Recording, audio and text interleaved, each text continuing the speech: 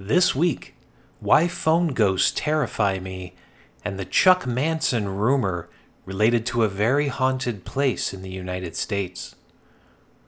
Now, instead of starting with my own personal stories and thoughts, I'm going to come to those in a moment, but I actually wanted to start with an outside story. Now, I found this one last week, and I was looking at it, and I thought, okay, this one really resonates with me. I just read the first little bit. I didn't go too far into it. But for some reason, I have always been terrified of the idea of ghosts communicating through the phone. Now, I don't know if this is different, if I'm the only one that has this massive fear, or if I'm not alone, if other people also have this strange and odd fear. So something about using the phone as a way to communicate to ghosts. So I have this story here. It is titled A Call on All Hallows Eve. And this story was originally published in the Daily Independent. It is out of the state of Kentucky. And it's related to the phone. So I haven't pre-read it, just like I do with the strange news segments. I don't pre-read. I want to be surprised in the moment. But I do know what it is about the phone. So that's all I needed to hear. A Call on All Hallows Eve. This was written by a man named William Pollock. It was a dark and stormy night. That's a perfect way to start it. No, really, it was a dark and stormy night, Halloween night many years ago. I was working as the overnight front desk person at Shaker Village near Harrodsburg, Kentucky. As if the brilliant display of lightning, the booming of thunder, and torrent of rain wasn't enough, the village was going to make for a very interesting night. I should add that there have been tales of ghostly sightings and other unexplained events of which I had on occasions heard things that gave me goosebumps. My shift began quiet innocently. I went about my regular duties and was close to finishing up when it all started. I received a call from a guest, asking if I was trying to get a hold of him. No, I replied, apologizing for the inconvenience. Another call, and then another call followed shortly thereafter, asking the same thing. I assured them the call was not coming from the front office. I apologized, but not before asking what the call was like. They said it was just static, and no one said anything. Ugh. That's usually the case with these strange phone calls. This is Daniel talking, not the article. It is usually the case with these strange experiences that you will not get a voice coming through. It's not like the horror movies. I'll give you a related story about that after I'm done reading this, but it is mostly just either dead air or some type of static, but it just doesn't make any sense. You wouldn't consider it. There's some kind of factor to it, such as in this case, multiple people getting the same type of phone call from the same location that William was sitting at. There's another factor there that gives it that ghostly spin. So they said it was just static and that no one said anything. It was then about 2 a.m. when another guest called with the same query, but now there was agitation, and understandably so. I decided to investigate. At the time, Shaker Village had an old PBX phone system, like landlines, which required the inserting of a phone cord to make connections to a location. Oh, so it's not just landlines. We're talking about the olden days, if you see in the old movies with them switching the switches, like an operator physically doing that, so they have that. So I watched the board, and as you would expect, nothing happened. And then I got a call. I answered quickly to the sound of an eerie crackling of static. No one was saying anything on the other end of the line. I disconnected the call only to get another one moments later. I then noticed the call was coming from the Smokehouse extension. Okay, so the Smokehouse was a small sandwich stop at the entrance of the village. I knew someone could be there, and among other things making these random calls, the storm was still howling outside. I was pretty sure the night watchman would not want to go out into the storm, since he was asleep in the other room. So dedicated. Then another call started ringing from the same extension. I was able to mute the call, cutting off further communication. I was angry at the disruptions which the guests were enduring. I was upset at how it was affecting my night shift. I would report it in the morning. The early morning crew arrived. This is where the spin comes. And they asked about my night. I told them about the calls and the angry guests. They all received a complimentary breakfast to say I'm sorry. When I told them where the calls were originating from, when one of the ladies gave me a startled look, she said, "The smokehouse is not there. They tore it down earlier this week." Another cold shiver crept into my spine. Who could have made those calls from a building that no longer existed? You decide. And remember, it was All Hallows Eve. This is William Pollock. That's who wrote this. Actually, very beautifully written. I don't know if the Independent, Daily Independent helped him with it, but that was very easy to read. I enjoyed that. Definitely not as scary as I hoped, though. Now, I had my own personal experiences with the phone and ghost communication. Now, I don't think the first one I'm going to mention has nothing to do with, I don't know if it was ghostly. It was when I was a child. My dad, he called to order us pizza. Now, we knew there was a new Pizza Hut going in not too far from us. I was a huge fan of Pizza Hut when I was a kid. The greasier, the better. I'm talking about the original one. The one that, if you weren't a kid, would probably give you a heart attack. There was a new one that was going in, and he called because we thought it was already open, and somebody answered the phone. So they answered the phone. "Pizza Hut, how can I help you?"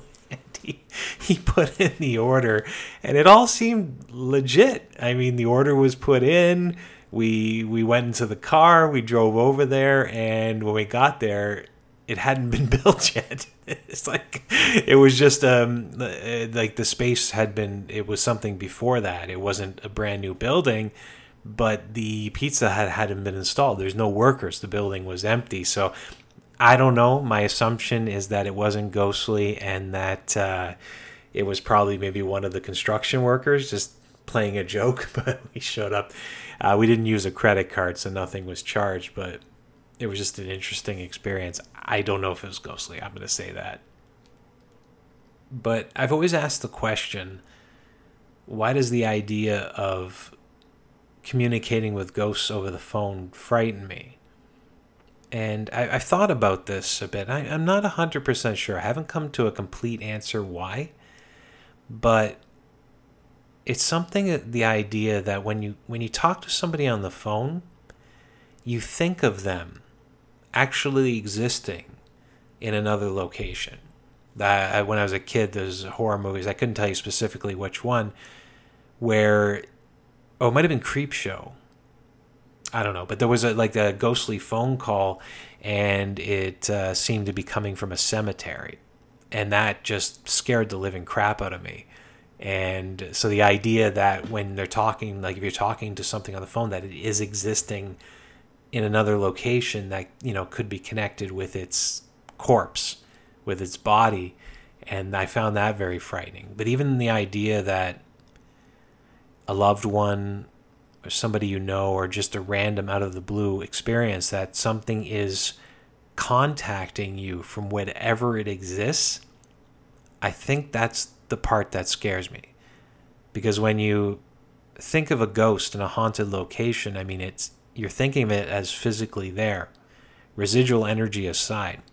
But you're thinking of it as physically there, and I can know that the spirit's in front of me, or that it's watching me sleep, or whatever. And surprisingly, that doesn't scare me because it's there. But if it's calling from someplace else.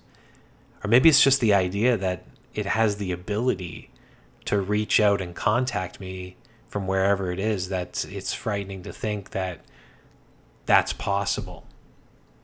I don't know. If anybody else has some thoughts on this, if you share the fear that I have, please do let me know. Ghost Guy Daniel on Facebook, or ggdaniel@ghostwalks.com. Shoot me a message. I'd love to hear it. But I'm definitely not the only one to have these types of experiences. and I'll give you a couple here. So the one is an experience from Niagara-on-the-Lake, and this is from the house. If you've been on the tour, or if you've heard about it, you might have heard of this house. It reaches out to the guests. So it causes cameras to act funny.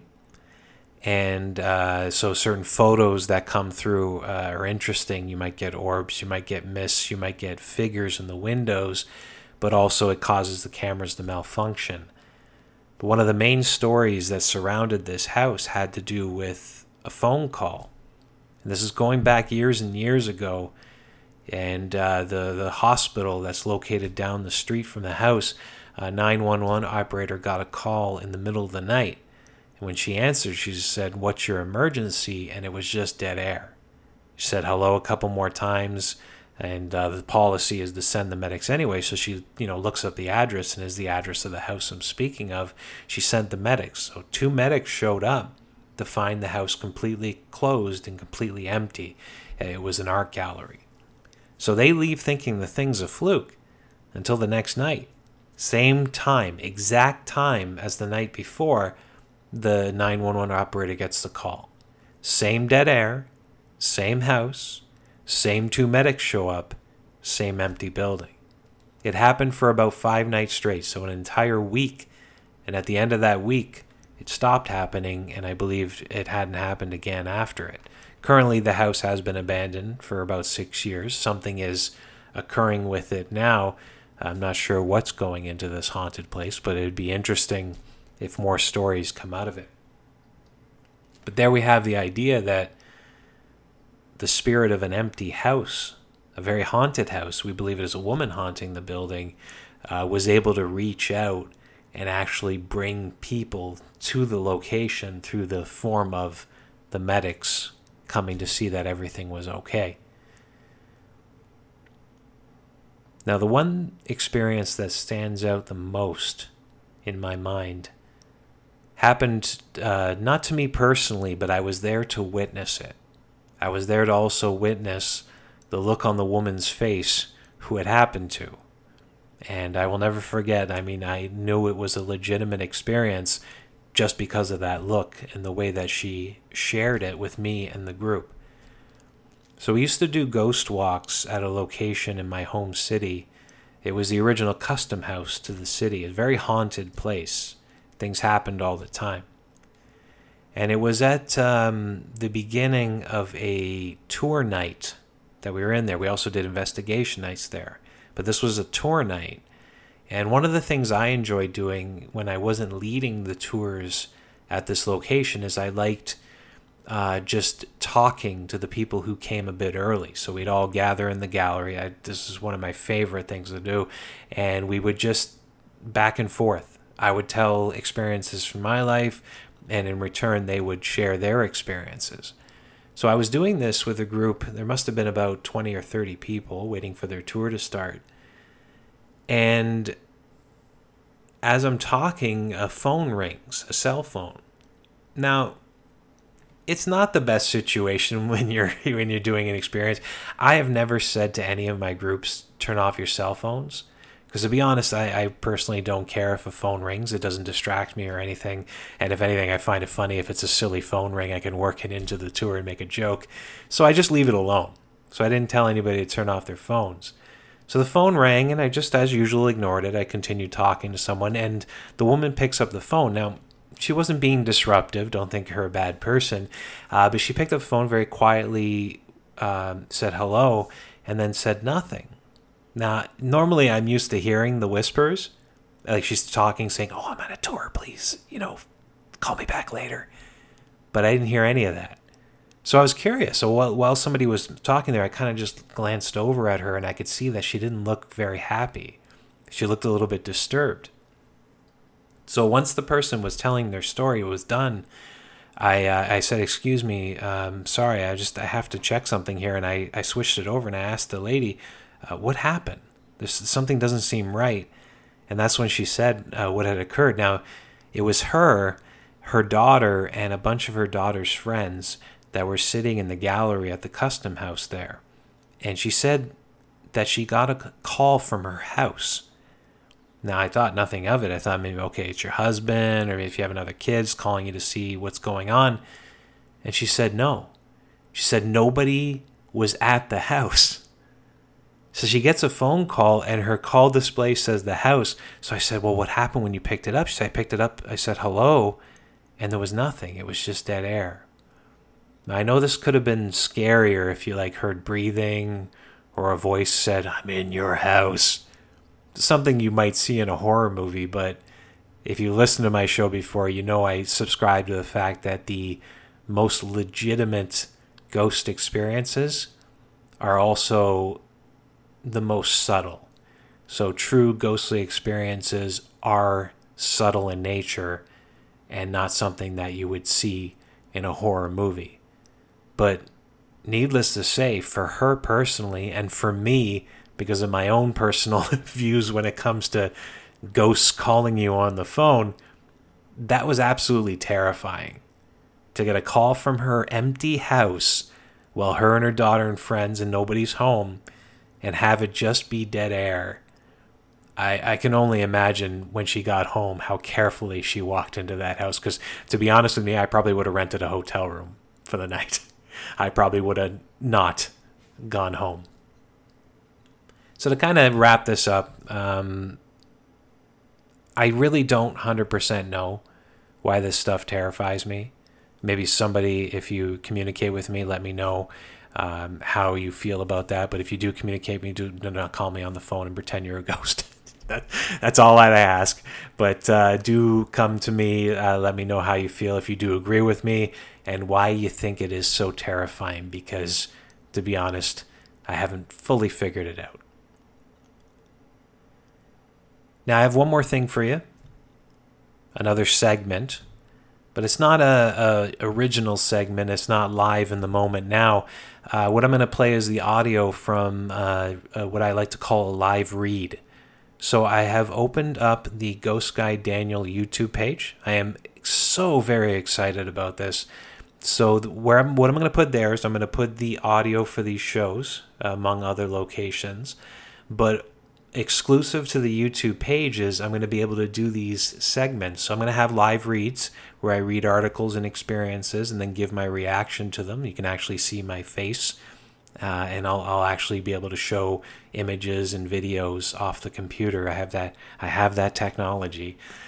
So I'll do that. I'll do strange news segments, and what I'm looking forward to the most is I'll start interviewing people. So I'll have actual video interviews, which will not always be featured on the podcast. So you won't always get that audio like I'm going to do now. But this is the beginnings of the YouTube page. So if you like the show, please show me that love. Support me. Go over to the Ghost Guy Daniel YouTube page and subscribe.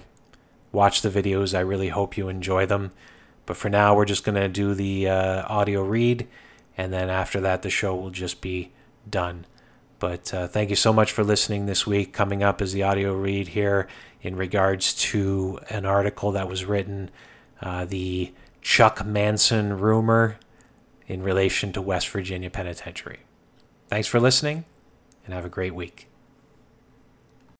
Was Charles Manson ever at West Virginia Penitentiary? I was thinking about what would be the best live read to start with, and I thought, what better than one of my own articles? Sounds very conceited, I know, but personally it is one of my favorite locations. Now, it's not Canadian. I know I should be Canadian. I should be proud of my heritage, but it's just a sad fact in the world of the paranormal that some of the most haunted and best haunted locations in the world are in the United States. And on top of that list, in any most haunted place list would be West Virginia Penitentiary. Now, I've personally been there twice. I visited also Mansfield Reformatory, Rolling Hills Asylum. I believe that is the list of major haunted locations that I've been to. And out of the ones that I've been to and the ones that I've heard of, West Virginia Penn just tops it, mostly because of its violently dark history. Now, I'm talking on the level of a horror movie. In fact, you could take the history of this prison, put it into a horror movie script, feature the location, and I would definitely be one of the first people to watch that movie. So it just made sense to start with that location. So what I'm going to do here, I'm just figuring out the technology. As I mentioned, this is my first video, so if I mess up a few times, please forgive me. All right, so what I'm going to do here is I have an article. So this Charles Manson, it's a small article. It's interesting to me because Charles Manson, of course, you could probably make the argument that he is the most known serial killer in the United States. Made even more famous by the Tarantino movie, Once Upon a Time in Hollywood, which he wasn't really featured that much. He was in a cutscene as well. But anyway, so this is a rumor that was spread around West Virginia Penitentiary that Charles Manson was an inmate there. It's not the case. And in fact, they'll be the first ones to state this, that this interesting looking fellow, that he was never there. And in fact, there's a letter to prove this. So I don't want to give any spoilers. I'm just going to go right into the article. So titled, Charles Manson was never in West Virginia Penitentiary. I was very straightforward with that. I don't want any confusion. And also why people think he was. Now, some say the infamous murderer Charles Manson once stayed at West Virginia Penitentiary. He didn't, but his connection is strong through his mother, Kathleen Maddox. Now, I'm just going to pull, you can have a look at her. This is what I actually love about the live reads, the fact that I can show you pictures and show you videos as we're looking at it together. So Kathleen Maddox, so there's not a happy looking woman, although there was a photo I remember. I don't know if this article has it. There's Chuck at a young age. She's 14 years old. Where is it? Oh yeah, look at that. Look at that smiley, happy fellow. Wonder what happened, where he went wrong. Oh, it's not here. Okay, I'll try and remember. I'm gonna search up. There's this photo of him, his brother or sister, and the mother together, and it's just like the most normal photo. This photo here doesn't do the happiness justice. He's obviously a very angry woman. Yeah, that's my guess. I assume she was in prison after all. Oh, here it is. I actually put it in here. So there's Charles Manson. There's actually Kathleen Maddox.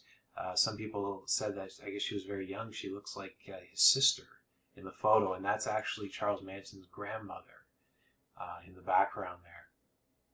So that's his mother. Strange. There's West Virginia Penn. So Manson tried to get into the prison because he wanted to be close to his mother while doing time there while the mother was there for armed robbery. So he mailed a personal letter to the warden, Manfred Holland, in 1983. This really isn't that long ago. He was careful not to mention his mother. He didn't want to make it too obvious, so he talked about living with his aunt and uncle in, I should have looked up how to pronounce this,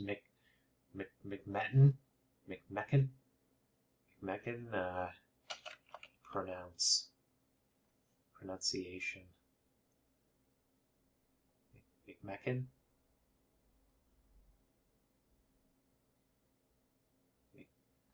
McMecken? I don't know. McMecken. All right, I was right. Okay, so in McMecken, West Virginia. He lived with his aunt and uncle in that town in 1939, and that was while his mom and dad served 5 years. So I guess there's a history with him in West Virginia is what he's trying to say. So the letter continued. I don't have the entire letter, but I picked out a couple of interesting quotes. So he said, I was raised, and yes, he spelled it with a Z. I was raised in McMecken and Wheeling, which is the capital, and worked at the racetrack under Big Bill and Charlie Stoneman, who put them big stones at the prison and on the road. Now, the prison itself was built back in the 1800s, so this is probably going way back at the time that he was living there. So Manson ended the letter showing himself in a positive light, if that's even possible with such a man. He said, "I am a good worker, and I give you my word I'll start no trouble. I've been in prison hallways over 30 years, and I have never lied to you." It's an interesting way to put it. He's never lied to him. He is not saying he hasn't lied to anyone. I'm sure he's lied to plenty of people over the years, but he hasn't lied to this Warden Holland ever before. And that should count for something somewhere. I tell you, I mean, I read this and I think that Charles Manson, he was obviously a very charismatic man, because even just reading this letter, the fact he spelled the word wrong, he's passing himself. I'm sure he knows. I'm sure he's doing this on purpose, passing himself off as a regular man. You know, he makes mistakes, and he knew somebody local, Bill and Charlie Stoneman, so that would, endear himself to somebody who was local in West Virginia there, and to say that he never lied, that he would be respectful to the warden if they allowed him to come there. Never mentioned his mom though, but he goes into that instead. He's trying to charm the man, which I don't know. I find it charming. I dare say I find that letter charming, which is strange. The Warden Holland was a serious man, maybe not a local, maybe not able to be charmed, but he very simply said, "When hell freezes over." That's it. I didn't cut that out of the letter. From what I heard, the only message he sent back to Charles Manson was, "When hell freezes over." So I guess Charles Manson's reputation preceded him. So that ended the chance of him ever coming to West Virginia Penitentiary for his mass murder. But the letter was kept, and here you can see, here's an image of the letter, which is now hanging in the museum, West Virginia Penitentiary, beside Old Sparky. Now, Old Sparky, if you don't know, is a electric chair. Okay, so it looks like it's just a regular term for electric chairs. But I want to see the one in West Virginia so you can see a picture. There it is. So here's Old Sparky in West Virginia. That's in their museum. So people were executed in this chair, which just amazes me. I mean, this is what I like to call dark tourism. Other people have obviously used this term. It is not mine. And dark tourism is a big thing at haunted locations. So, yes, Warden Holland denied Charles Manson. He wasn't allowed to come stay with his mother at the prison. And that is the story behind Charles Manson never being in West Virginia Penitentiary. Now you know for sure. Tell your friends, spread the word. It's just a rumor. This is Daniel, as in Ghost Guide. Thanks for watching.